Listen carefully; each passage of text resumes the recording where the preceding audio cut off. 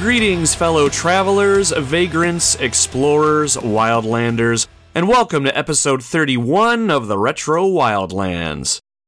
My name is Nomad, and this is my gaming podcast where I like to share my thoughts and experiences with a video game that I have discovered or rediscovered while roaming the gaming wildlands. Thank you very much for checking out the show today, my friend. Whether this is your first episode, your 31st episode, or you're somewhere in between, I really appreciate you hanging out with me in the gaming wildlands today. Dee Dee, our canine expedition leader, will be around to give you all the obligatory sniffing of the legs, so remain still, maintain eye contact, and no sudden movements. I'm just kidding. Just make sure you give our boy a good scratch behind the ears when he gets to you. If you happen to have any extra food scraps lying around, feel free to throw him some. Dee Dee loves cheese, loves any sort of meat, but absolutely loves peanut butter. Now, if you're feeling brave, feel free to smear some of that peanut butter on his nose and watch the hilarity ensue. It's so damn cute. On today's episode, we're checking out a game that is literally the definition of mixed feelings for me. It's a game that I always find myself going back to in some capacity, and it's a game that's part of a franchise that I just cannot let go of. Today, my friends, we're going to dive into Parasite Eve 2 on the Sony PlayStation. On our very second episode of the Retro Wildlands, we checked out the original Parasite Eve. Parasite Eve was and continues to be a standout video game experience. It's an action RPG with a very unique story and a very unique gameplay experience. Players take control of Aya Brea, an NYPD police officer who finds herself in an extraordinary situation. One evening, Aya attends an opera concert and encounters the being known as Eve. Eve takes control of the lead opera singer via her mitochondria, the microscopic organisms that give our cells energy to function in our bodies. Aya and Eve are bonded by their mitochondria, and as the game opens, it's very evident that this bond will set the stage for the story to come. While the story of Parasite Eve certainly sets itself apart from other games and experiences, it was the gameplay that really gave the game a unique identity. Battles took place in real time, allowing you to move Aya around the battlefield in order to avoid enemy attacks and set herself up offensively. As Aya's mitochondria evolves, she's given some pretty extraordinary abilities. Probably best described as magic, but Aya can do things like channel all of her energy into a single bullet, she can heal herself, hinder her opponents, and much more. Weapon and armor were made upgradable, allowing for a fairly robust customizable playing experience too.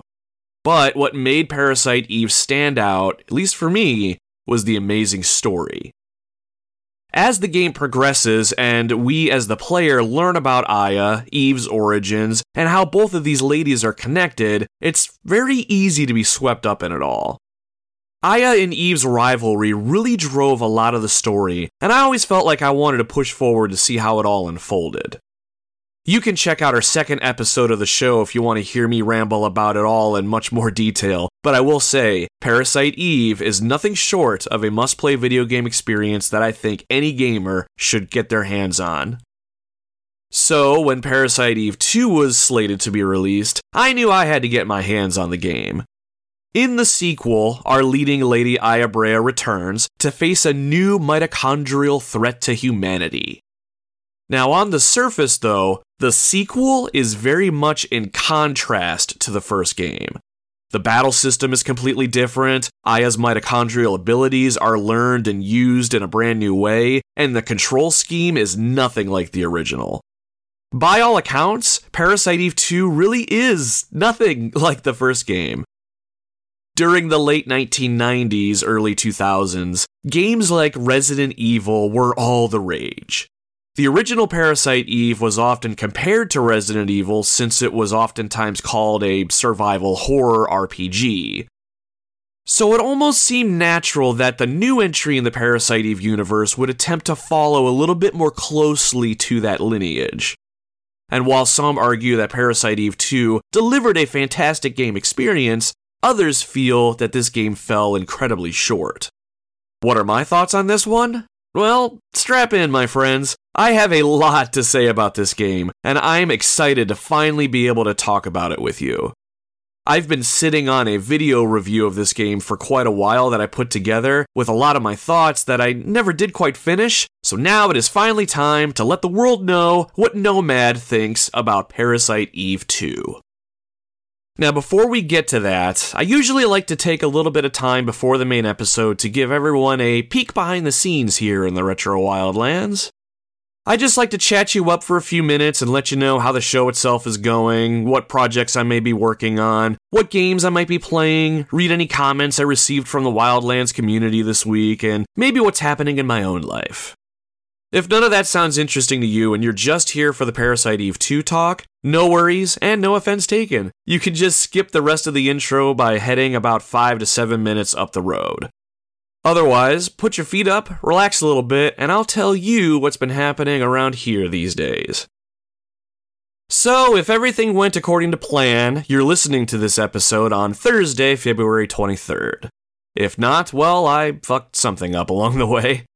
On Friday, the day after the Super Smash TV episode dropped, I caught a plane and headed out to San Antonio, Texas for my adult job, and I had every intention to create an episode on Parasite Eve 2 using a script from a video review I put together that I never finished, the one I mentioned earlier. The idea being that it should be the same quality episode, less work on my part, and I keep my weekly posting commitment. But life happens when you're busy making other plans, I'm told, so if this doesn't post on time, something happened along the way, and you have my deepest apologies. But either way, if you're hearing my words right now, whatever day this dropped, we did it, you guys. We're out there. Hooray! So since I'm writing and recording parts of this show a little bit out of order, I can't really tell you right now how my trip to San Antonio went overall, but I'm hoping I came back with some things to add to my gaming collection. About 30 minutes or so from where I'm staying, I found a retro video game store that looks pretty legit. So if I can get some downtime, I'm gonna grab a car and head that way and see what treasures I can find and bring back. Ever since I started collecting for the PlayStation Portable, I've been pulled into the wonderful world of retro game collecting. I've acquired a bunch of older systems that I used to own when I was a kid, and got my hands on some things that I just completely missed out on. I've also reacquired a lot of the games that I used to play when I was a kid, so that's been pretty awesome. I'm really enjoying the hunt and finding things in places that I'd never expect. So hopefully my Texas trip is fruitful from that end of things. So as far as the podcast itself goes, just to give you guys a quick peek there, we're still trending slightly upwards when it comes to downloads after each episode. I won't bore you with too many of the details, but I have noticed that listener retention is showing 100% from the tail end of January until now, which I assume means that those of you that have been listening are sticking around and listening to the new stuff that I churn out. So if I'm reading that statistic correctly, I will say that is really freaking awesome. I really don't know what else to say to that other than truly thank you. While I am no expert when it comes to podcast analytics, I know that retention is a really big thing. Once you find me, I hope you stick with me, and it looks like a lot of you are doing that. That said, I'm still trying to find ways to spread the word about the show and get more people listening. I haven't really been able to focus much on that, really, just because my adult job is kind of putting the screws to me, especially this last month, but I'm hoping to try and get back to throwing myself out there and networking some more. All that being said, if you are able to help me spread the word about the Retro Wildlands, I would really appreciate it. Let your friends know, your family, or whoever else will listen to you about a gaming podcast run by one guy who thinks he knows what he's talking about most of the time. Outside of that, if you truly like what I'm doing here, please consider leaving a good review on your podcasting platform if it allows you to. You can even leave us a good review on our Facebook page if nothing else. I certainly want to make sure I earn your good review, but if I do, submitting one should help circulate the podcast and help it pop up on searches and feeds. Any help would be appreciated, and if you leave us a good review with comments, I'll even shout you out on the show and sing your praises to the entire expedition if that is something that sounds enticing. And speaking of Facebook, a quick social media plug. You can find the Retro Wildlands on Facebook, Instagram, Twitter, and YouTube. Just search at Retro Wildlands and you should find us. Social media is the best way to keep track of what's going on with the show, and it's the best way to interact with me directly. When I post things, I love when you all comment on them, and I have some quick back and forths with some of you. I try to make it a point to interact with all comments, especially by messaging you back, so join us over on social and check us out. On YouTube specifically, I am slowly uploading videos that are just the older podcast episodes until I get them all posted and I'm caught up to current. Eventually, I'd like to do more on video, it's just been very hard making time for it all. But please feel free to subscribe over there if you want to be the first to know when I put something up or what's happening over there too. Alright, I think that is all the rambling I want to do this week. I am excited to get into the reason that we're all here today, so no more delays. It's time to talk about Parasite Eve 2 for the Sony PlayStation. Squidge from the Waffling Tailors podcast wrote into the show on our Twitter and said, "Always love the enemy sound effects in this game. My favorite was the sound of "ooh" in the labs. Absolute banger of a game. Never managed to complete it though." You're absolutely right, Squidge. The sound effects in this game are just top-notch, specifically when you're talking about the enemies. You're gonna have to let me know though, is the "ooh" sound that you're talking about one of those electric manatee thingamajiggies in the shelter area? Here's what they sound like. Those things are awesome. Enemies are really unique, and you can figure out what enemies you're fighting just by hearing the noises they make. They are that distinct. I especially love the weapon sounds in this game, too. Firing most weapons feels unique and weighty, but I especially loved some of the sounds that you make when you reload your weapons. Just sounds crisp, and I love it. Squidge, I hope you do get a chance to go back to PE2 and finish it one day. I'd be curious what your final thoughts are. And thanks again, my friend, for writing into the show. I really appreciate it. Jay from the Waffling Tailors podcast also wrote into the show on Twitter and said, "For the longest time, PE2 was the only PE for us. The first one was banned here in the UK for its violent intro. PE2 has always been a favorite action RPG for me. It has everything: wacky storyline, fantastic weapons, new game plus, and a great protagonist." Now that's interesting, Jay. I knew the opening to the original Parasite Eve was pretty violent for what it was, but I never knew that there would be some countries out there that would just ban it outright. But I agree with all the reasons that you love PE2. The storyline is pretty out there, the weapons are very unique, the New Game Plus mode is the reason I kept playing this game over and over again, and Aya Brea will forever be one of the most badass video game characters of all time. End of discussion. I'm glad you've been able to play and appreciate this game, even if the first one was off limits. Thank you for writing into the show as well. It's always good to hear from both you and Squidge. For those of you listening, I encourage you, check out the Waffling Tailors podcast if you enjoy video games. They were nice enough to let me on their show at the beginning of the year where I got to talk Resident Evil and a few other games with them, so head on over to your favorite podcasting app and check them out. Released in North America in the year 2000 on September 12th, Parasite Eve 2 continues the story of Aya Brea 3 years after the conclusion of the first game. Aya has left New York and has settled down in Los Angeles, where she's joined up with the FBI, where she works as a member of their MIST unit, Mitochondrial Investigation and Suppression Team. Even though the incident in New York is long over, creatures born from mutated mitochondria still appear from time to time, presumably remnants of the New York incident. Aya uses her abilities to hunt down and terminate these creatures before any harm can befall any other human being. One fateful day, Aya gets a call that sends her to the Acropolis Tower in Los Angeles, where a group of creatures have seemingly invaded the tower and started wreaking havoc. As Aya investigates the tower and tracks down the origin of the threat, she starts to learn that the events in the tower are connected on a scale much larger than she ever thought possible. The information she finds and the clues she gathers points her towards a conspiracy that has some very far-reaching impacts, and Aya herself will have to come face to face with her past. Can Aya uncover the truth behind the most recent creature outbreak and understand how she herself fits into it all? That, my friends, is where we come in.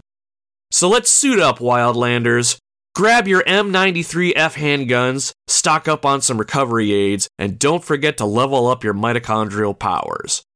We're going to need every tool at our disposal to help see this through to the end and discover the truth, even if the truth threatens to end Aya Brea once and for all.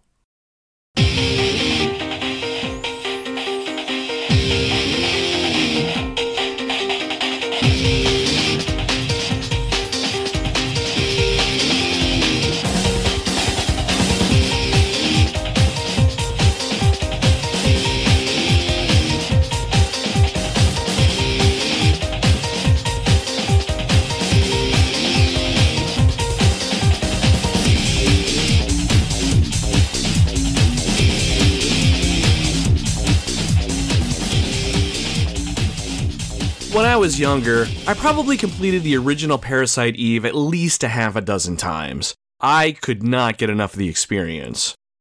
When I learned there was going to be a second game in the series releasing in September of 2000, I was immediately overjoyed and started saving my pennies yet again. I was eager for a new adventure in the world of Aya Brea, and I wanted to learn more about her and her mitochondrial powers. When I finally popped this disc into my PlayStation, I began a journey of conflicting feelings. I couldn't deny that I loved this game and found myself playing through it multiple times. I loved being able to play as Aya Brea again, and even today, she continues to be one of my favorite video game characters of all time.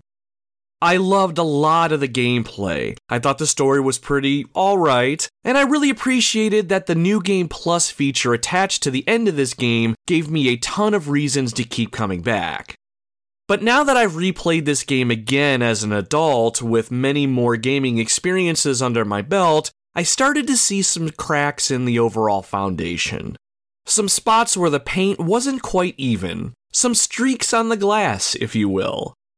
Still, this game did plenty to stand far apart from the original game to showcase a unique experience while keeping the same charm, mystery, and enjoyable combat as the original.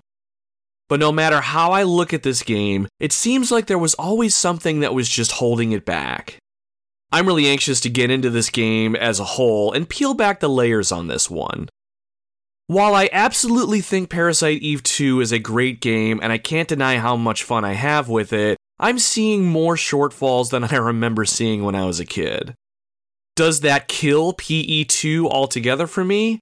Or will it continue to endure as one of my favorite games? Let's take a journey into the game that is quite literally the definition of mixed feelings for me. The game that I go back to for all the wrong reasons, and the game franchise that I just cannot let go of. Now, before we do all that, let me touch on spoilers really quick. I'm not going to discuss major plot points or get any big chunks of the story into the discussion today.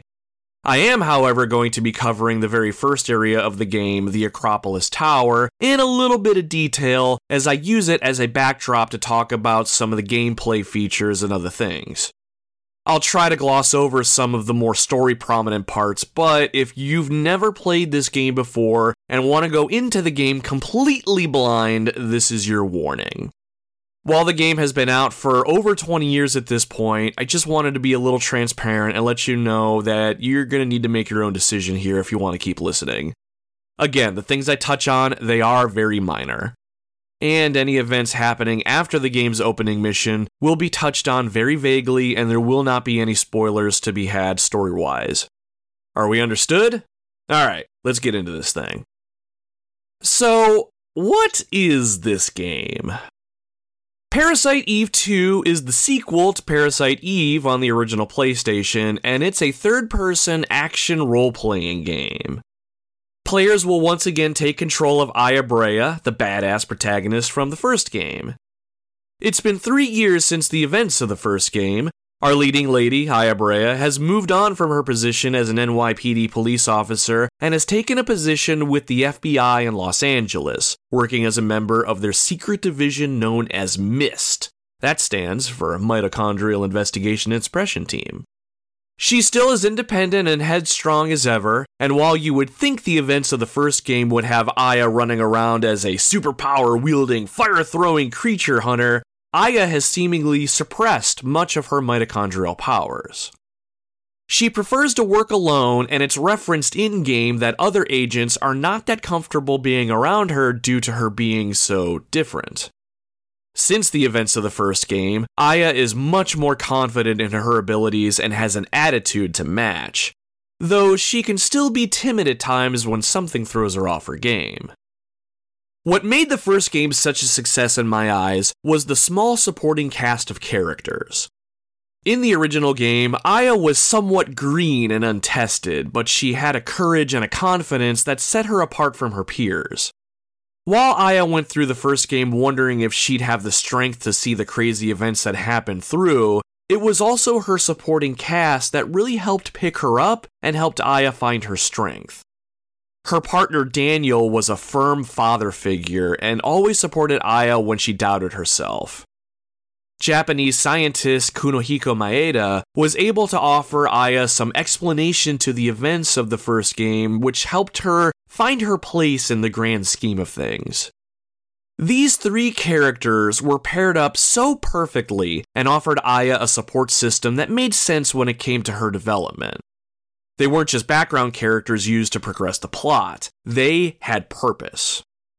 In Parasite Eve 2, Aya has a much larger supporting cast of characters that she'll interact with as she goes. Most of these will be fellow members of MIST, but Aya will also meet a couple more as she makes her way through the game's bigger area, the town of Dryfield. Let's take a moment to introduce the newbies, shall we? For starters, we have Pierce. He's the nerd, tech-savvy archetype whom Aya will interact with most during the story. He's extremely gifted with technology and finds multiple ways to help Aya during the course of the game. You'll see Pierce the most during the game, especially if you partake in certain events that allow him to tag along with you far deeper into the story. He has a funny enough personality, but outside of being the team's techie, you can tell pretty quick that he has a pretty big crush on Aya, and some of his decisions are made in an effort to impress her. It's cute, I suppose, but all of this sort of stuff is kind of forced into the dialogue. Aya never really acknowledges the fact that Pierce likes her in any way, so it's all kind of wasted on the player. Next up, we have Rupert. The calm and collected type, Rupert lost his daughter in the events of the first game. His focus now is hunting down the remainder of these creatures, and uses his expertise in firearms to great effect. To me, Rupert can be a lot like Barrett from Final Fantasy VII, but Rupert doesn't really lose his temper nearly as much as Barrett does. Rupert doesn't really get nearly as much screen time as I would have liked to see, since he finds himself getting injured pretty early in the story. I liked the idea that he lost his daughter in the first game, so I was curious to see if that would be explored or expanded on at all. But sadly, it really isn't, which is a complete shame. Still, Rupert's attitude and commitment to the mission are cool to see when he is on screen. He has no problem digging his feet in and firing back at Aya if her attitude gets a little bit out of hand, and I kinda like that about him. While I love my girl Aya, sometimes others just need to reel her back in, and Rupert is great for that. Jody runs the weapon department at MIST HQ. Now, she comes off to me as kind of a little ditzy and aloof with how she speaks sometimes, but she is very knowledgeable when it comes to firearms and provides Aya some much-needed support in that area. In the beginning of the game, she runs the MIST Weapons Depot where Aya can purchase new weapons and items. I kinda like Jody, and you can tell she considers Aya a close friend, but she's not really afforded much screen time to develop either. As we get to the later parts of the story, Aya will meet Douglas and his dog Flint. Douglas is a war veteran who lives a quiet life with Flint in the town of Dryfield. He comes off intimidating and doesn't really trust others much these days, but he has a warm heart and is eager to help those that do earn his favor. For those that have played the first Parasite Eve, Douglas is a lot like Daniel, Aya's former partner. I really enjoyed watching Aya and Douglas interact. At first, Douglas doesn't really trust Aya all that much, but he does warm up to her, and the two of them eventually start working together. It's very, very subtle, but I almost saw a father-daughter dynamic form between the two of them. And Flint, Douglas's dog, is just a pretty good boy all the way around. Finally, Aya will eventually meet up with Kyle Madigan, a private investigator that comes equipped with a certain mystery, a little bit of charm, and a sense of humor that makes him immediately likable, or unlikable depending on your viewpoint, but he is someone that you can't help but be suspicious of at the same time. Kyle will sometimes accompany Aya during gameplay, which is a nice addition to the overall experience, but it didn't really happen all that often to have any sort of weight to it. Kyle plays a pretty big role in the story, and much of his interactions are shrouded in mystery. Aya and Kyle are quick to work together, and Kyle immediately takes a liking to Aya, but Aya is a bit hard to trust him, which leads to some pretty interesting dialogue. While I love that Aya tends to put up a tough front most of the time, Kyle can crack that rough exterior, and it's almost cute watching her stumble over her words sometimes.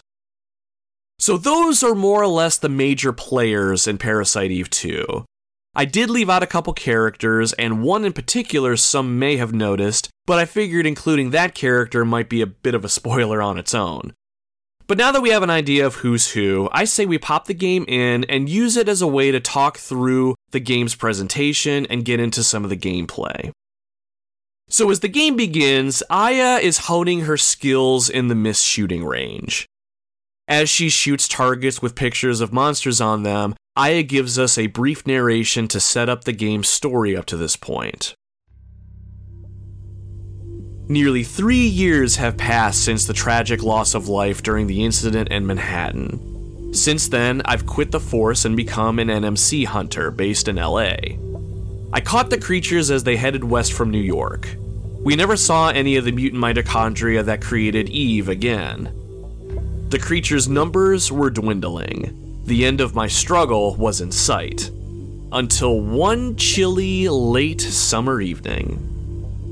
As the narration trails off, Aya accidentally shoots a target that has a civilian woman on it. As soon as she does, though, the shooting range turns red and the session ends. Whoops, Aya certainly isn't in the zone today, and that's what she tells Pierce, who's operating the shooting range from behind her. Aya tries to shake it off, and the player is left with a choice. Continue training on the range or call it a day. If you've never played the game before, I highly recommend that you give the shooting range a try. It's more or less an optional tutorial that gives you a rundown of the game's controls, specifically when it comes to combat. So I think at this point, this is a good time to cover some of the gameplay features in Parasite Eve 2. The differences between how the first game in the series plays and the second are very vast. Aya controls completely different, combat mechanics are overhauled, and the systems used to level up Aya are all brand new. There's a lot to cover, but let's stick with the basics for now. Then we'll really get into the details when we're on site of Aya's first mission at the top of the Acropolis Tower. So right out of the gate, the biggest thing we need to know about Aya is how she moves. Like I mentioned before, the Resident Evil series was all the rage around this time, and the developers of Parasite Eve 2 certainly seemed like they wanted to capitalize on that craze. This game controls very much like an old-school Resident Evil game. So, you know what that means. We have tank controls. Woo! Because I am such a lover of this control scheme, a decent amount of games that I've covered on the podcast have them, so I'll keep the explanation quick since longtime listeners have probably heard this speech a dozen times already. Now normally, when you control a character in third person, pressing a direction on the directional pad on your controller makes your character move in that direction relative to the view of the camera. The tank control style has your character move relative to the direction the character is facing. Pressing up on the directional pad moves the character forward. Down on the directional pad has them move back. Pressing left and right only makes your character pivot their bodies in that direction. It is pretty much as clunky as it sounds, but I love this control scheme. For games with fixed camera angles, this control scheme really does make sense. Shinji Mikami, the director of the first Resident Evil game, felt that the combination of fixed camera angles and tank controls would help the game become a little bit more scarier, fill it with a little bit more tension. Movement is as limiting as your view of the playfield, which can create some tension when you can't see your enemies and your character isn't the most nimble. And while I personally buy into that idea, and I am a huge advocate for tank controls, they are admittedly a little out of place in this particular game. But we'll get into how the game controls and how that impacts gameplay a little later. So with regards to the shooting range, Aya will have a choice of 5 difficulty levels. Definitely start with level 1, as it will teach Aya the basics on shooting. As you progress in difficulty, you'll learn a little bit more about how Aya moves and how she engages enemies in combat. I can't speak to any other third-person shooters on the PlayStation, but games like Resident Evil would have you hold one of the shoulder buttons on the controller to raise your weapon, and you'd have to press a button on the control pad itself to fire that weapon. You'd need to line up the enemy using the directional button before you decided to shoot. It can be kinda hard, especially if the fixed camera angle hides an enemy off screen. In order to try to work around this limitation, Parasite Eve 2 employs a lock-on system during battles. This is a fantastic feature, especially since the pre-rendered static backgrounds can hide those enemies off screen that you can't see, like I said. More than that, some enemies move rather quickly, and the lock-on feature helps you keep tabs on them. However, the lock-on system has one huge drawback. Because Aya is locked on to that enemy, she'll automatically start to swivel her body in the direction of that enemy like she's on a rotating platform the moment you stop moving her. If you're moving Aya and you let off your directional pad for just a moment, Aya will start to pivot her body towards the enemy. This doesn't always help if you're trying to get away from a threat and not run towards it. Plus, it just helps make the experience feel even more clunky. Once I understood this though, and began to work with this shortfall, I was able to make this lock-on feature work for me instead of against me. A great example is the chaser enemies in Dryfield. These enemies are the big horse enemies for those that have seen them before. When one would try to run towards and ram Aya, I would dodge the attack and simply let my finger off the controller for a moment. The speed in which Aya automatically pivots versus me trying to manually make adjustments is usually pretty smooth on its own, allowing me to follow up with an attack rather quickly. Another big downside to the lock-on feature is selecting other targets or disengaging the lock-on entirely. While the game explains how to do this in the target practice sessions in the beginning of the game, I rarely had success switching over to the enemy that I wanted to target after a lock-on was initiated on an enemy that I did not want to target. So I would be stuck watching Aya want to rotate her body towards an enemy who might be off screen that I don't want to engage right now, and I would have to get creative with how I engage a closer threat that I couldn't quite lock onto effectively.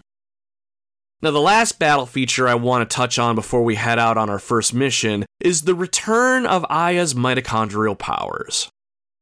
So in case you haven't played the first game, the mitochondria in Aya's body begin to mutate and evolve. As they evolve, they grant Aya some pretty remarkable powers. Using her cell's energy, she's basically able to cast magic spells. Aya can throw fire to damage her enemies, she can heal her wounds, she can cast negative statuses on her enemies, or even reduce incoming damage to herself. The game calls these abilities Parasite energy. Just like in most role-playing games, magic spells cost MP, or magic points, to cast. This is very much true for this game. As you gain access to more Parasite energy, the more versatile you're going to become in combat. Now, actually using these spells, that can be the tricky part. Aiming some of Aya's Parasite energy can be a bit of a chore, even with the lock-on feature. Pyrokinesis, Aya's bread and butter fire spell, fires straight out in front of her, which is fine. Combustion, on the other hand, has more of a cone-shaped damage area. Obviously, the best way to use this ability is to capture as many enemies in the damage cone as possible before execution. Though what tends to happen is Aya will lock onto an enemy that isn't quite in the middle of where you want the spell to land, so you try to move your lock onto another enemy and you don't quite land on the one that you intended. I found myself pivoting Aya in the general direction I wanted and then quickly hit the button that opens up my spell menu before she starts pivoting back. It's really hard to describe, but if you don't quite get everything in the area that I wanted, I would just tap the button to close the menu, I would tap it again to open it, and just kind of slowly move her in the direction that I needed her to. While it's very cumbersome to do this if it doesn't work right off the rip, this is all just another example of where I had to make the system work for me in spite of itself. All of that aside, though, Aya's Parasite abilities are very fun to use, and they often hit hard when they land. Learning what abilities are best used against certain enemies, and how you can take advantage of a situation with a well-timed spell never got old. So now that we've discussed the controls and how Aya can combat the nasty creatures out there using her firearms and Parasite energy, it's time we set off on our first mission. As Aya exits the shooting range, she stops to talk to Pierce, who tells Aya she's wanted on site at the Acropolis Tower, as there has been a confirmed sighting of NMCs, neo-mitochondrian creatures. A SWAT team has already been dispatched, and Aya is being tasked with providing support. Aya's primary role in Myst is to hunt down these creatures wherever they are, so she's very eager to take the fight to them. At this point, we take control of Aya and we move her through Myst HQ on the way to the parking garage where her ride awaits. On the way, we can enter the weapon depot and purchase weapons and ammo from Jody. We'll touch on this a little bit later, but as you dispatch monsters in this game, you'll be awarded with BP, or bounty points. Aya's primary role in Myst is that of an NMC hunter, so BP is a great incentive to go out and lay waste to every monster that you find. Bounty points can then be used to purchase new weapons, ammunition, armor, and other items. It's a great little system that rewards you for, well, doing your job. From what I remember, there really isn't anything that you can buy right off the bat since the game is only just beginning, but you can earn some bonus BP if you perform exceptionally well in each level of the shooting range, so keep that in mind. Once we're ready to head out, we talk to Pierce and we let him know. Aya hops into her car, and we take off down the street towards our objective. At 8:56 p.m., Aya arrives at the Acropolis Tower. Just as Aya arrives on scene, a police helicopter crashes to the streets below. The LAPD is thrown into disarray as flames shoot upwards towards the night sky. Aya pulls up and gets out of her car, surveying the scene. She shows little emotion on her face. Scenes like this are unfortunately nothing new to her. The scene itself fades to black, and then we are given control of Aya. This opening scene is one of my favorites in all of the video games that I've played up to this point. The visual presentation does not get much better than what we see here in the opening. While the pre-rendered backgrounds and environments in general look pretty good, it's this opening that just steals the show. The CGI cutscenes that help the original Parasite Eve stand out make a return here, and they look better than ever. As you take control of Aya and move towards the tower, the camera will move dynamically around her, showing off the destruction in the area. If you listen closely in this scene, you can even hear a remixed version of one of the game's original music tracks, which just further enhance this scene.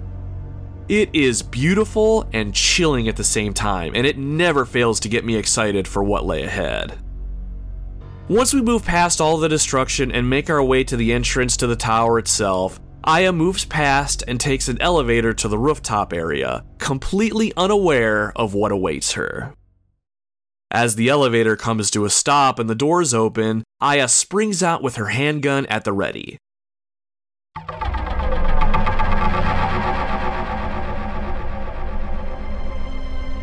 The music here is pretty tense, and when you're given control of Aya again, I always feel a tinge of excitement ramping up.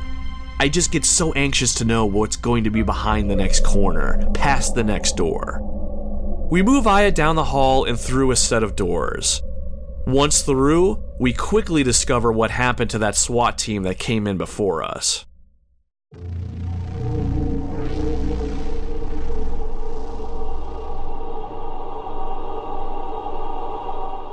The bloody, mangled corpses of multiple SWAT officers riddle the floor. There's no movement, only silence. The tension in the air is palpable. As we move through the carnage towards the back of the room, the payphone on the wall rings. But if you look closely enough, there's a figure in the shadows near it. Just as our eyes start to adjust, the figure darts away. Looks like we're not alone. We move over to the phone and we answer it.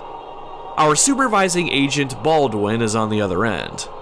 We tell him what's happening and what the fate of the SWAT team is, and then we're instructed to proceed forward with extreme caution. In the first Parasite Eve, you can use phones to save your game, and the same is true with Parasite Eve 2. So while we have the opportunity, we save our game before we move on. Just to the right of the telephone, we spot another door. We grab the handle and open it, and we make our way to the other side. As we move forward through the hallway, everything seems quiet enough until we hear someone call out towards us. Freeze!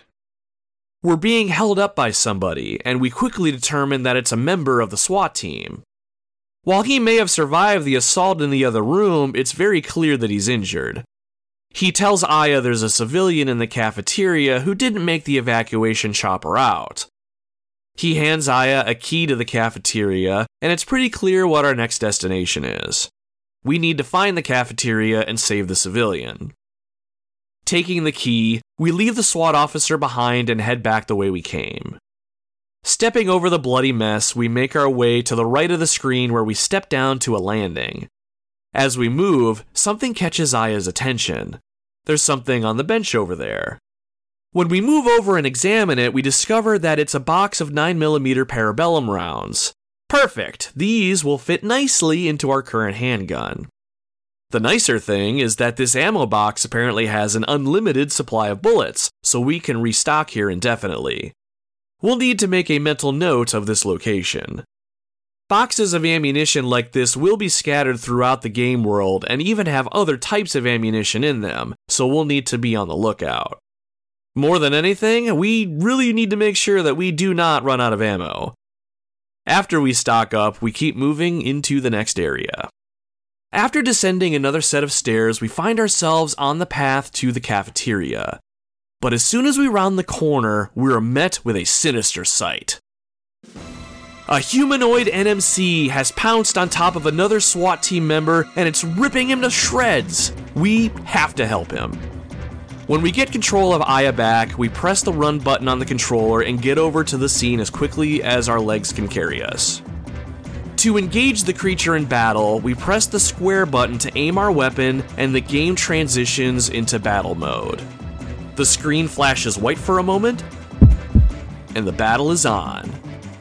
When we draw our weapon, the first thing that we'll see is a targeting reticle that has appeared around the creature. Aya is now locked onto the monster, and her body will always swivel to face the creature when we aren't moving her. It doesn't take long for the monster to focus on Aya instead of the SWAT officer. It starts to move towards us. Since the battle is happening in real time, we move Aya a safe distance away. Once we're done moving her and we let off the directional pad, she spins towards the enemy. Pressing the shoulder button, we fire our handgun at the monster. The primary fire mode for our M93R is a 3-round burst fire, and all 3 shots hit our foe. The damage done to the creature pops up as a number next to it. 3 shots to the chest is pretty decent, but it's going to take more than that to win this fight. As the creature gets closer, we turn Aya around and have her move away again. Resetting our position, we fire again. We continue to move and evade as the creature moves towards us. Soon the creature goes down and it does not get back up. It melts into a pile of goo, and we automatically reload our weapon. After this, we are shown our on-screen reward. For taking out the creature, we're rewarded with experience points and bounty points. Now, we've already covered bounty points, but what about experience points? What do those do in Parasite Eve 2? Let's take a second and I'll explain it to you. Yeah, I know the SWAT guy over there is bleeding out, but he'll be fine. This is just going to take a minute. So unlike the previous Parasite Eve and most other RPGs, there is no leveling system here for Aya herself. You can use experience points to unlock and level up Aya's repressed mitochondrial parasite energy. You have the ability to unlock and upgrade offensive spells as well as defensives, so you can make it a point to either gather as many offensive spells as you can, or you can prioritize survival with upgrading defensive and healing spells, or you can do a combination of both. This allows you to sort of customize Aya and her development as you go, and you aren't limited to a preset path.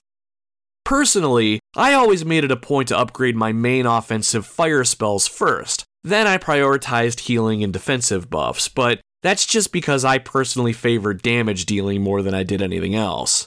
To me, I don't have to heal myself if everything that's trying to kill me is dead. And more than that, there is nothing quite as satisfying as walking into an area full of monsters and setting everything on literal fire. But like I said, the nice thing about this system is that you can mix and match it however you want. If you want to rely more on firearms and focus more on weapons-based combat, you can do that. There are defensive abilities that you can focus on that will increase your raw attack and reduce incoming damage. How you use Aya and her abilities is completely up to you. Speaking of firearms, let's touch on those really fast. One of the things that I always enjoyed when playing the first game was the firearms-based combat. While it's completely different in Parasite Eve 2, it's still pretty enjoyable for the most part. Aside from using Aya's mitochondrial abilities, she'll mainly rely on a firearm in combat as her primary means to dish out the hurt. While there are considerably less customization options in this game compared to the first, Parasite Eve 2 sports an impressive arsenal of weapons. You'll start the game out with a handgun, but much more will be made available to you to purchase with your accumulated bounty points. Weapons include handguns, shotguns, submachine guns, grenade launchers, light machine guns, and a highly customizable assault rifle. Each weapon type is useful in their own way, and it's up to you to figure out how best to use them. Some weapon types can also come with multiple types of ammunition, further expanding on their usefulness. Personally, I favored the M4A1 assault rifle. It always felt like it was packing a punch, and I loved all the attachments that you could purchase for it. A bayonet attachment that you would stick at the barrel of the gun allowed me to dish out decent damage physically while saving ammo, and the underbarrel grenade launcher, as another example, was perfect for dealing massive damage at longer ranges. There's also a laser beam attachment for this gun because why not? Now, speaking of attachments, some weapons have some built in. Take my second favorite weapon, the MP5A5 submachine gun. It comes equipped with an under-rail flashlight attachment, which can stun some enemies with its intense light. It is almost essential for some enemies, like these creepy crawly creatures that can cloak themselves. Overall, I can safely say that every weapon that I used in this game felt really good, and all of them have their uses. Weapons you come across have a unique design and feel to them, and depending on what weapon that you have equipped, Aya will actually visually behave differently while holding it, moving with it, firing it, and reloading it. For instance, if she's holding a handgun, she'll move unabated with the gun in one hand. The M4A1 assault rifle is heavier, so having one equipped will show Aya moving with it in such a way that it shows that it's considerably heavier. Equip attachments to the assault rifle, and even her reload animations will show her struggling with the weight of the weapon. I liked these little touches, and they really added a uniqueness to your chosen loadout. Though I did find it a little hard to believe that Aya needs to hunch over a little bit when she's holding an 8-pound assault rifle with no attachments, but I know it's picky, but I can't help it. Okay, I think that covers it when it comes to weapons. Next thing I want to talk about is... Oh, fuck, forgot about that SWAT guy. Shit, we should probably see if he's okay, right? Okay. So as Aya runs over to the wounded SWAT officer, she cries out to him and tells him to hang in there. And definitely does not mention that we just spent the last 3-4 minutes doing a tutorial talkthrough. As we look down on the SWAT officer, it's pretty evident that he is in bad shape. There's just so much blood everywhere. He's missing his left eye, and I'm pretty sure he's missing his left arm too. Through labored gasps, the SWAT officer tells us to be careful, the monsters are not what they seem. Right as Aya is about to ask him to elaborate, the SWAT officer succumbs to their wounds. And he succumbs rather abruptly by the sounds of it. If it wasn't evident from the one guy saying freeze and this knucklehead dying like he's on a Saturday morning cartoon, this game does feature the occasional voiceover, but I kinda wish it really hadn't. But anyway, we still have that civvy in the cafeteria to help, so we leave this poor bastard behind and we move on. The next door we come across is the cafeteria itself. Using the key, we enter. Once inside, we spot a woman sitting at a nearby table. Aya moves to the woman and puts a hand on her shoulder. She tells the woman that she's safe and that we're going to get her out of here. Without any warning, the woman starts to waver and she falls to the floor. It becomes very evident that the SWAT officer we just spoke to was right. Things are not at all what they seem. In front of Aya's eyes, the woman transforms into a neo-mitochondrian creature in one of the most detailed and grotesque CGI cutscenes in the entire game. Her skin rips, her bones crack, and her face transforms. When the process is complete, we are staring face to face with a hairless monster, skin taut across its face, with its eyes deep within its sockets.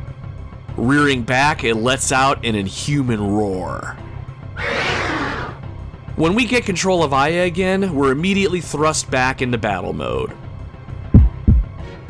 This creature is not going to go down easy, and there is not much room to move around in the space that we're in, so we're going to have to deal as much damage as we possibly can, as quickly as we can. Right away, we put a couple shots into the creature. Well, shit, that doesn't seem like it's doing much. If only we had more firepower. Oh, right! We do have more firepower in the form of Aya's Parasite energy. Pressing the triangle button will open up a menu at the lower right hand side of the screen, and any unlocked Parasite energy is going to be displayed there. Right now, the only ability that we can use is Pyrokinesis, but it will get the job done. When you select any Parasite energy, a green wireframe will expand out of Aya's character model, which shows you where the effect will travel when it's activated. For this spell, it fires right out in front of Aya.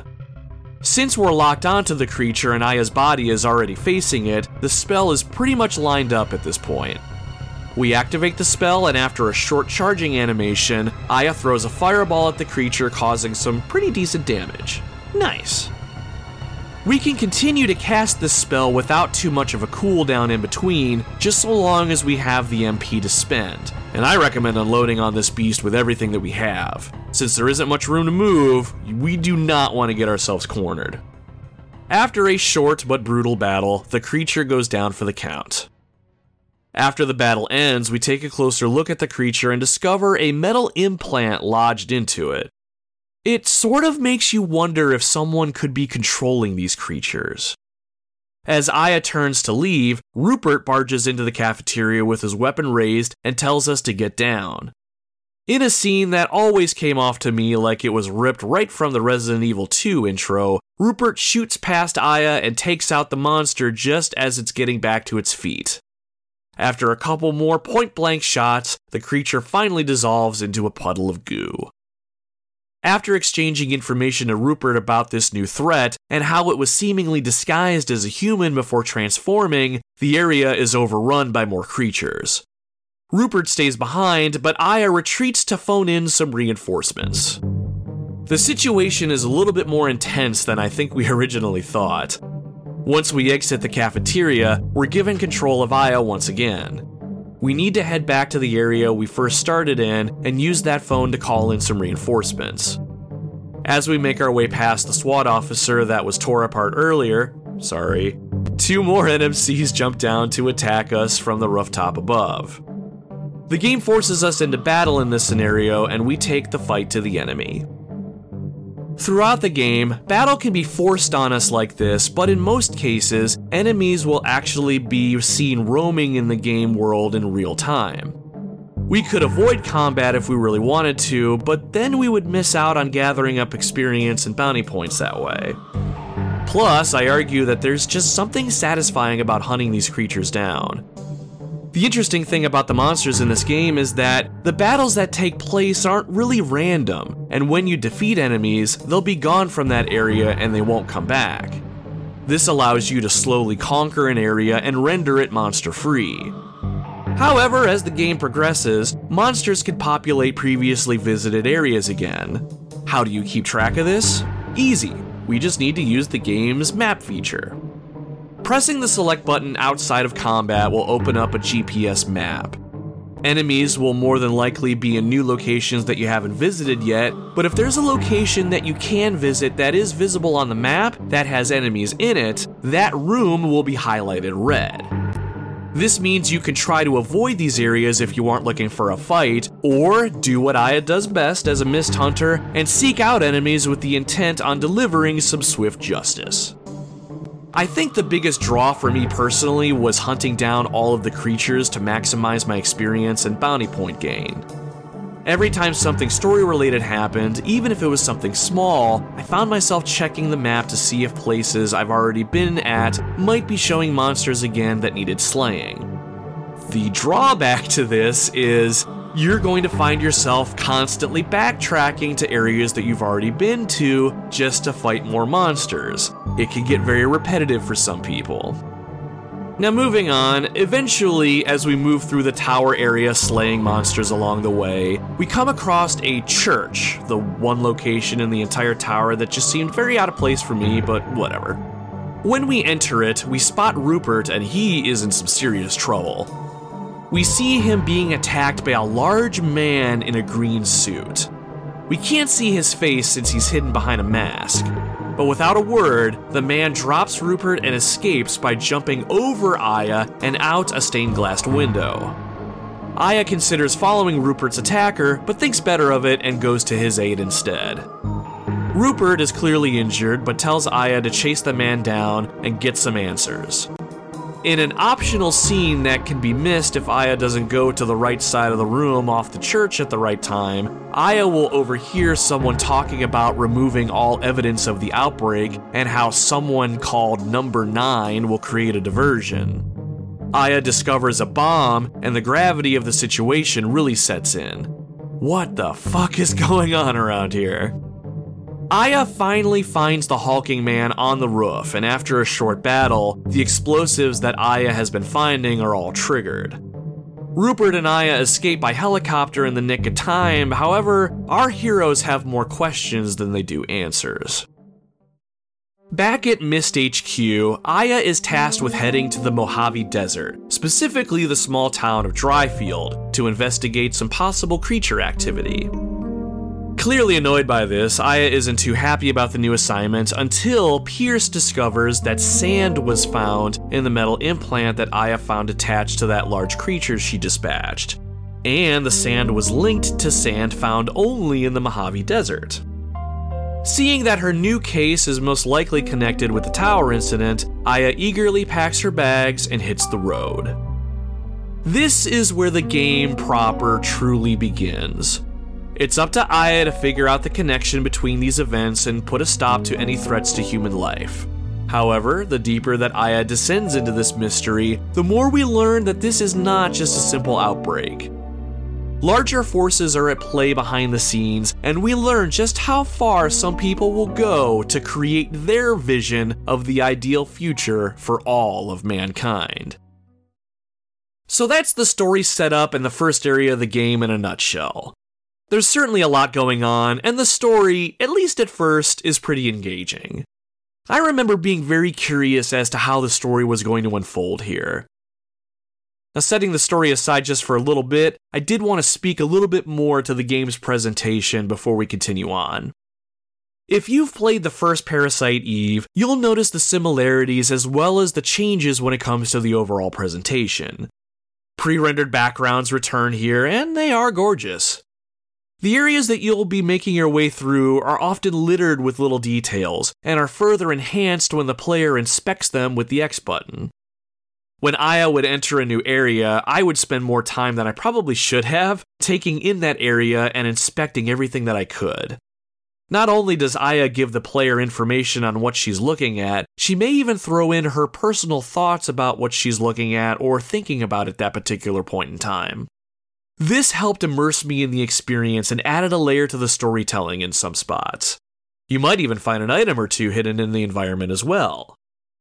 I remember being legitimately creeped out when I was younger when I examined the window into the general store when I first got to Dryfield.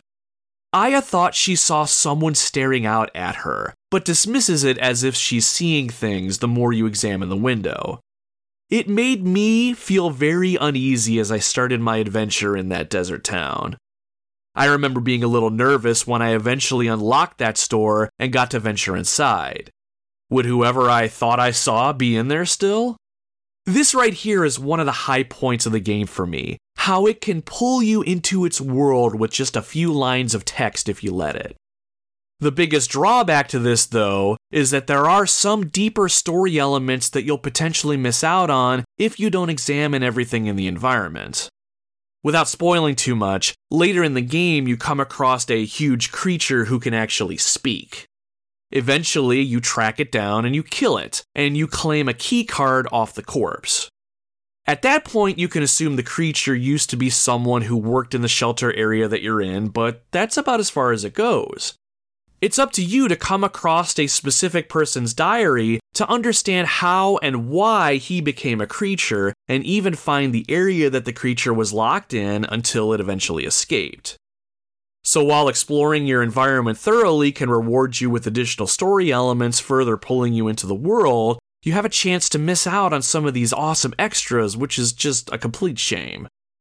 Taking that a step further, the game actually has multiple endings, and only when the player finds everything they need and performs actions in a specific order do they finish the experience with the best ending. Did you happen to find the teddy bear hidden in that one area that you're only in for a few minutes the whole game? No? Then too bad for you, because you are not getting the best ending. Okay, rant aside, back to the presentation. Character models are upgraded, which now feature subtle facial animations, and even what I have to assume is some subtle motion capture in some spots. The monsters you face, though, are a little bit of a mixed bag for me. Some creatures really look awesome and are genuinely creepy. It's very haunting to look at a creature that was once human and see hollow eye sockets staring back at you. However, I didn't really care for the design of some of the more powerful boss monsters, like the Burner with his flamethrower attachment.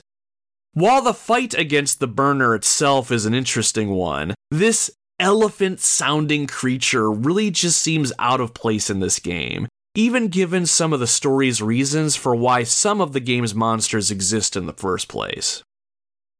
As the story progresses beyond the Acropolis Tower, you'll find yourself in areas such as the Dryfield abandoned desert town, underground mines and cellars, a secret underground facility, and even a location acting as a greenhouse of sorts that's flush with flora and fauna.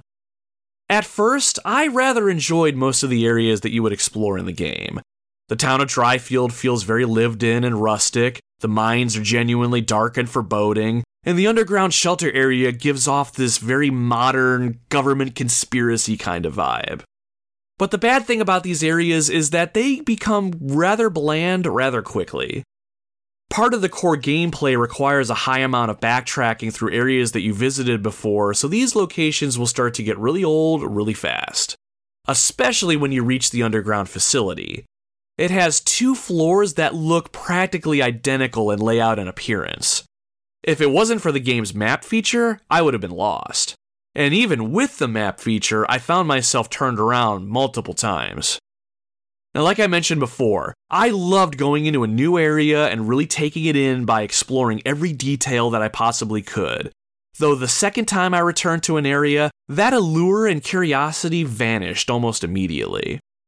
I would go so far as to say the descriptions of the things that you examine in these environments adds more to the presentation than the visuals do sometimes.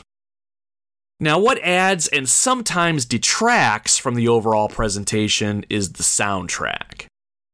You spend a lot more time exploring areas when you first come across them, and the soundtrack does a pretty good job creating an ambience that immerses you in some of these areas and moments.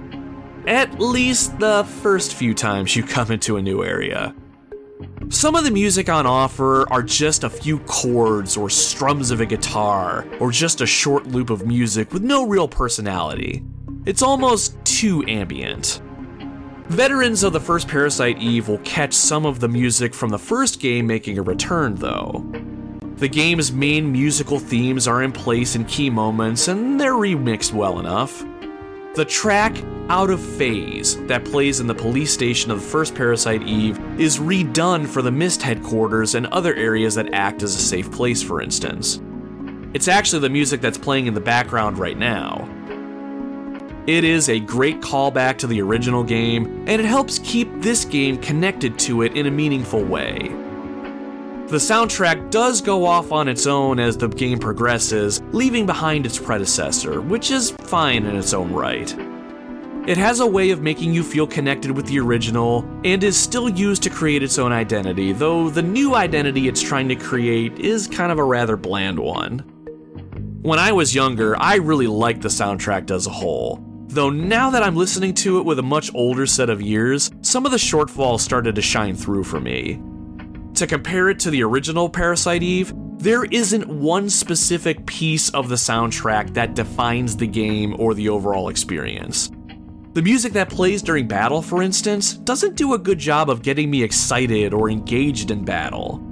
The soundtrack really, as a whole, is just here, existing. No more, no less. As Aya herself so elegantly quotes in the game, the soundtrack is a vague existence that is betwixt and between, neither here nor there. Exploring the areas that you're in and watching the story unfold will be a pretty decent part of the experience. While there are certain set pieces that will happen every time, a good chunk of the story can be missed completely if you don't do certain things at exactly the right times. These can be little things to enrich the story, or you can miss huge story arcs altogether. Here's a few spoiler-free examples. If you want more background into Aya's move into the FBI and the Mist unit itself, you can examine the items on the wall at Mist HQ. You'll learn about the purpose of Mist and how it was that Aya became a part of the team. You'll even learn a little info about your teammates that you wouldn't have learned otherwise. I mentioned earlier, but after you save Rupert from number 9 in the Acropolis Tower, you need to make sure to find and enter a side door instead of pursuing Rupert's attacker, in order to get a story cutscene that you'll miss otherwise. Not only that, you'll miss a very helpful key item too. Here's one that kind of grinds my gears a bit, especially being such a big fan of the series as a whole. In Dryfield, if you examine a specific mirror over a sink in one of the bathrooms in the motel, Aya will start to talk about how it is that she still looks so young and speaks to the mitochondria in her body. Sure, it wasn't really needed for the story, but it was a great touch. So on one hand, I like that things like this are hidden in plain sight, things that serve as a reward for those that want to look under the haystacks for a needle or two, but on the other hand, I shouldn't have to examine a random sink just to get more story that I wouldn't have otherwise. I don't know, overall I'm pretty torn on the idea in general. Other than examining the background for added flavor, the story progresses in two other ways. First, we have the scripted segments that are sometimes accompanied with CGI cutscenes. These look great, they don't overstay their welcome, and they help build the world around Aya and the player. The second way the story progresses is through phone conversations that you have with some of Aya's support crew when you go to save your game. Now, these conversations aren't generally needed to be had in order to advance the story proper. However, to get the best ending, you do need to make a phone call at a very specific point in the story. I did enjoy these phone conversations, though. They do a decent job of character building when it comes to Aya's team. Problem here is that that's about all the character development you're going to get from most of the game's characters. The game does a decent job of setting the stage for everyone you encounter, but there are just too many people to keep track of this time around.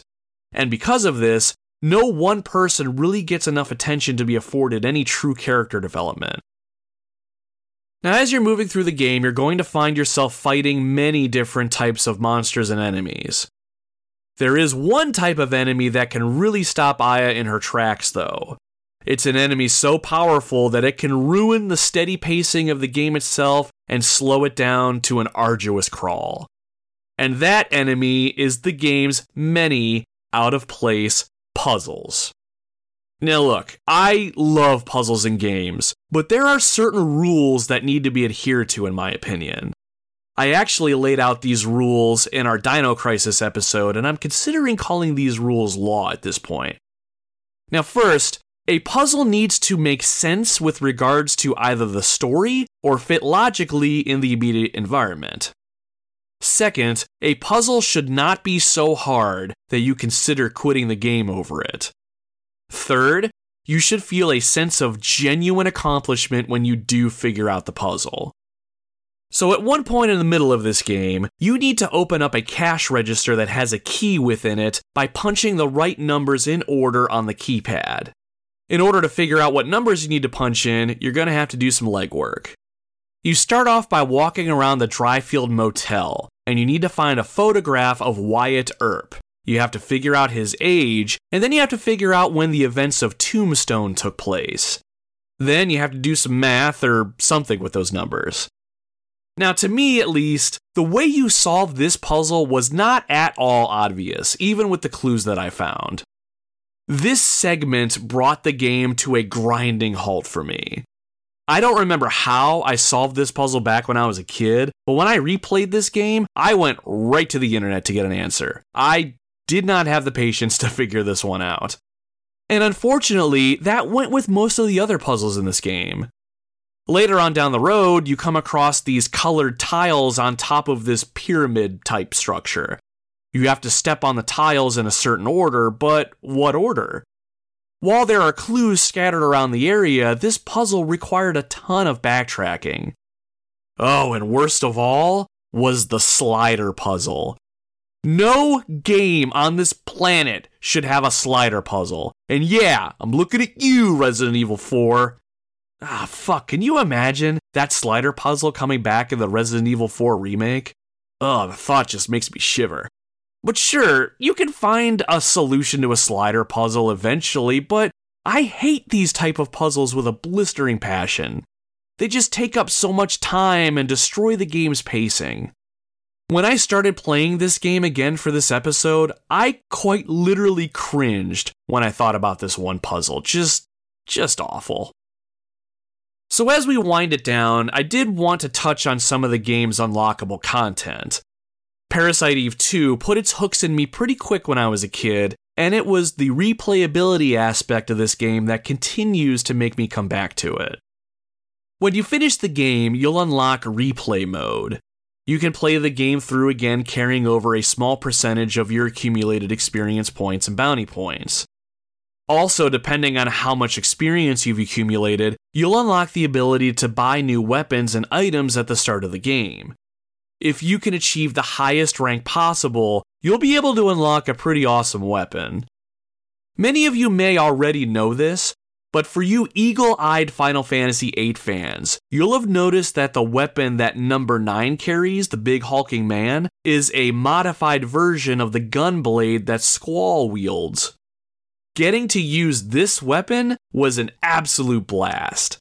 Just like in Final Fantasy VIII, you can swing the blade and right before it connects, you can press the trigger for some massive damage. It's a fantastic reward for completing the game and getting the best ranking.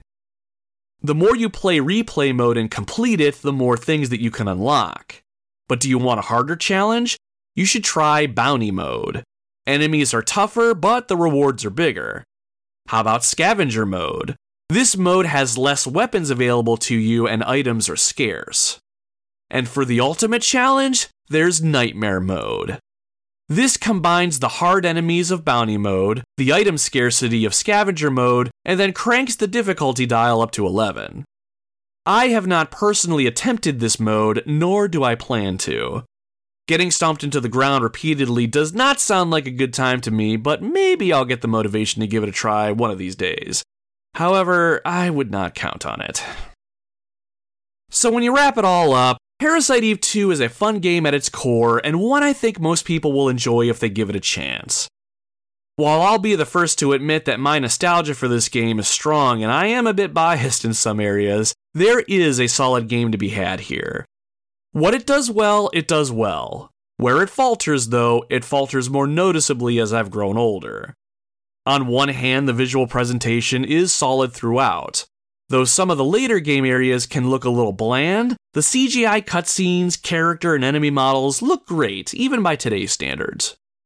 Combat at its core is fun and satisfying. I loved playing the role of a bounty hunter hunting down creatures to load up on bounty points and loot. The story had the makings of something decent here. In the interest of keeping this particular conversation free of spoilers, I didn't really want to dive into them, but the story is pretty engaging, at least for a little while.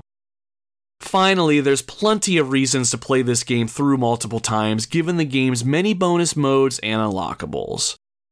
But on the other hand, this game's clunky controls really knock it down a few notches. While I personally love tank-style controls, they really are out of place in this game, and they have not aged well for most people. And while Aya has a very large supporting cast this time around, I consider them and their involvement in this story lackluster at best. There is very little character development, and what little there was does not get expanded on, which is a big bummer. And then going back to the story, while it was great to start with, it really fell flat for me in the end. Even though some of the more in-depth story elements start to become a little cliché, Parasite Eve just couldn't quite stick the landing when the credits began to roll. I was vested in the story until just before the final act, then it lost me. So thinking of it that way, you'd think the gameplay would actually kind of make up for it, but the backtracking was something that I still struggled with too. While some backtracking can be expected, there is way too much of it in this game, and it really breaks up the pacing in a bad way. And then finally, the amount of complicated puzzles present are very immersion-breaking and kill the game's pacing worse than the backtracking. I think I would rather eat glass than have to figure out these puzzles out on my own again, if that gives you any idea how I feel on this topic. So, do I recommend Parasite Eve 2? Yes and no. If you can get over all of my aforementioned dislikes, there is a solid experience to be had here. I genuinely have fun anytime I play this game, and I think most gamers should experience this one if they haven't already. I also can't deny that I love the Parasite Eve universe, and Aya Brea will be, forever, one of my favorite video game characters of all time. However, I don't think this game has aged particularly well, and its many shortfalls really do hold it back from its full potential. But I still treasure this game though. It's one that I've played many times growing up, and it will always have a special place in my memories.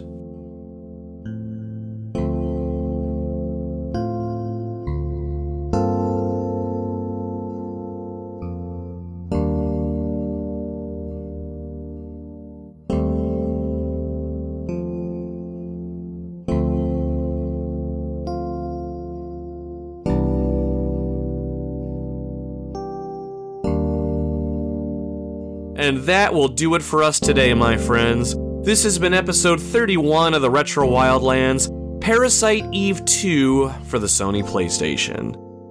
Thank you very much for tuning in and listening to the show today. I really appreciate having you here with us on our Wildlands expedition. This game and the original were a big reason I decided to ultimately launch this podcast project of mine. I've been hooked on the series as a whole since I was a kid, and while the sequel has its flaws, it will always be a game that I will hold close to my heart and one that will bring me some solid, good, nostalgic vibes no matter what. Eventually on the podcast, I would like to cover the third and final game in the Parasite Eve franchise, the game known as The Third Birthday. It was a PlayStation Portable exclusive, and it completely changed up the gameplay and story experience. It's a game that I am very excited to talk about one day for a myriad of reasons. While I have a love-hate relationship with Parasite Eve 2, my relationship with The Third Birthday can probably be best described as passionate volatility. And I think I'll leave it at that for now, so stay tuned, my friends. Definitely more to come. If you like the show this week and want to show it and myself some support, please take a moment and leave a good review on your preferred podcasting platform if you can. Good reviews should help circulate the podcast, and it should help it find more people. Another great way to help the show would be to spread the word about the Retro Wildlands to your friends, your family, and anybody else you think might like the show. Here's a suggestion. Next time you're in an airport terminal waiting on your flight, and that one random person wants to talk to you about your travel plans or show you pictures of their family and you just do not care about any of it, deflect all of that by talking about the Retro Wildlands podcast. You'll either get to talk about video games with that person, or that person will get so bored out of their minds, they'll leave you alone. So, it's a win-win, I'd say. And while we're at it, make sure you follow or subscribe to the show on your podcasting platform as well. This way you'll get notified right away when I drop new episodes. While I try to drop a new show every Thursday, I have been known to post a show later in the day or a few days after Thursday if things are not going the way that I want them to, or things like my adult job get in the way. Following or subscribing will make sure that you're always on top of new content. So, what's coming up next time? I really enjoyed putting together my top 10 favorite weapons and gadgets from GoldenEye 007 episode a couple weeks back, and I've been thinking of what the next sort of episode like that is going to be. And now I think I finally got it. My top 10 favorite boss themes. For me, the one thing that seems to always trigger a nostalgic memory is music or some type of melody. The music that plays during a boss battle can be some of the most memorable, and I want to rank my personal favorites. I already have kind of half of a mental list complete, but I think it's time I actually sat down, lay these tracks out in my mind, and finally declare which of these are the best of the best. If you want to let me know what your favorite boss themes are, feel free to reach out to us on social media. Just a quick reminder, you can find the Retro Wildlands over on Instagram, Facebook, YouTube, and Twitter. All you need to do is search at Retro Wildlands and you should find us. Drop us a follow so you can keep tabs on what it is that I'm up to and what's going on with the show. Plus, feel free to comment and interact with any of our posts. I'll be posting something about the boss theme episode down the road, so you can use that as a sounding board to let me know what your favorites are. And as an added bonus, if you follow the show on social media, I'll try to follow you back. It sounds kinda dumb, but I do get a dumb smile on my face anytime I see our subscriber or follower count tick up, even if it's just ticking up by 1. I really appreciate you giving this train wreck of a project of mine a chance. Seriously, if you are still listening to this show right now, you are awesome. Yes, I'm pointing my finger at you through your car speaker. Just know that I'll be back again soon on another episode, and I really hope that you decide to tag along. Everyone is welcome to join us on our Wildlands expedition. Until then, my friends, my name is Nomad, and you can find me roaming the Retro Wildlands.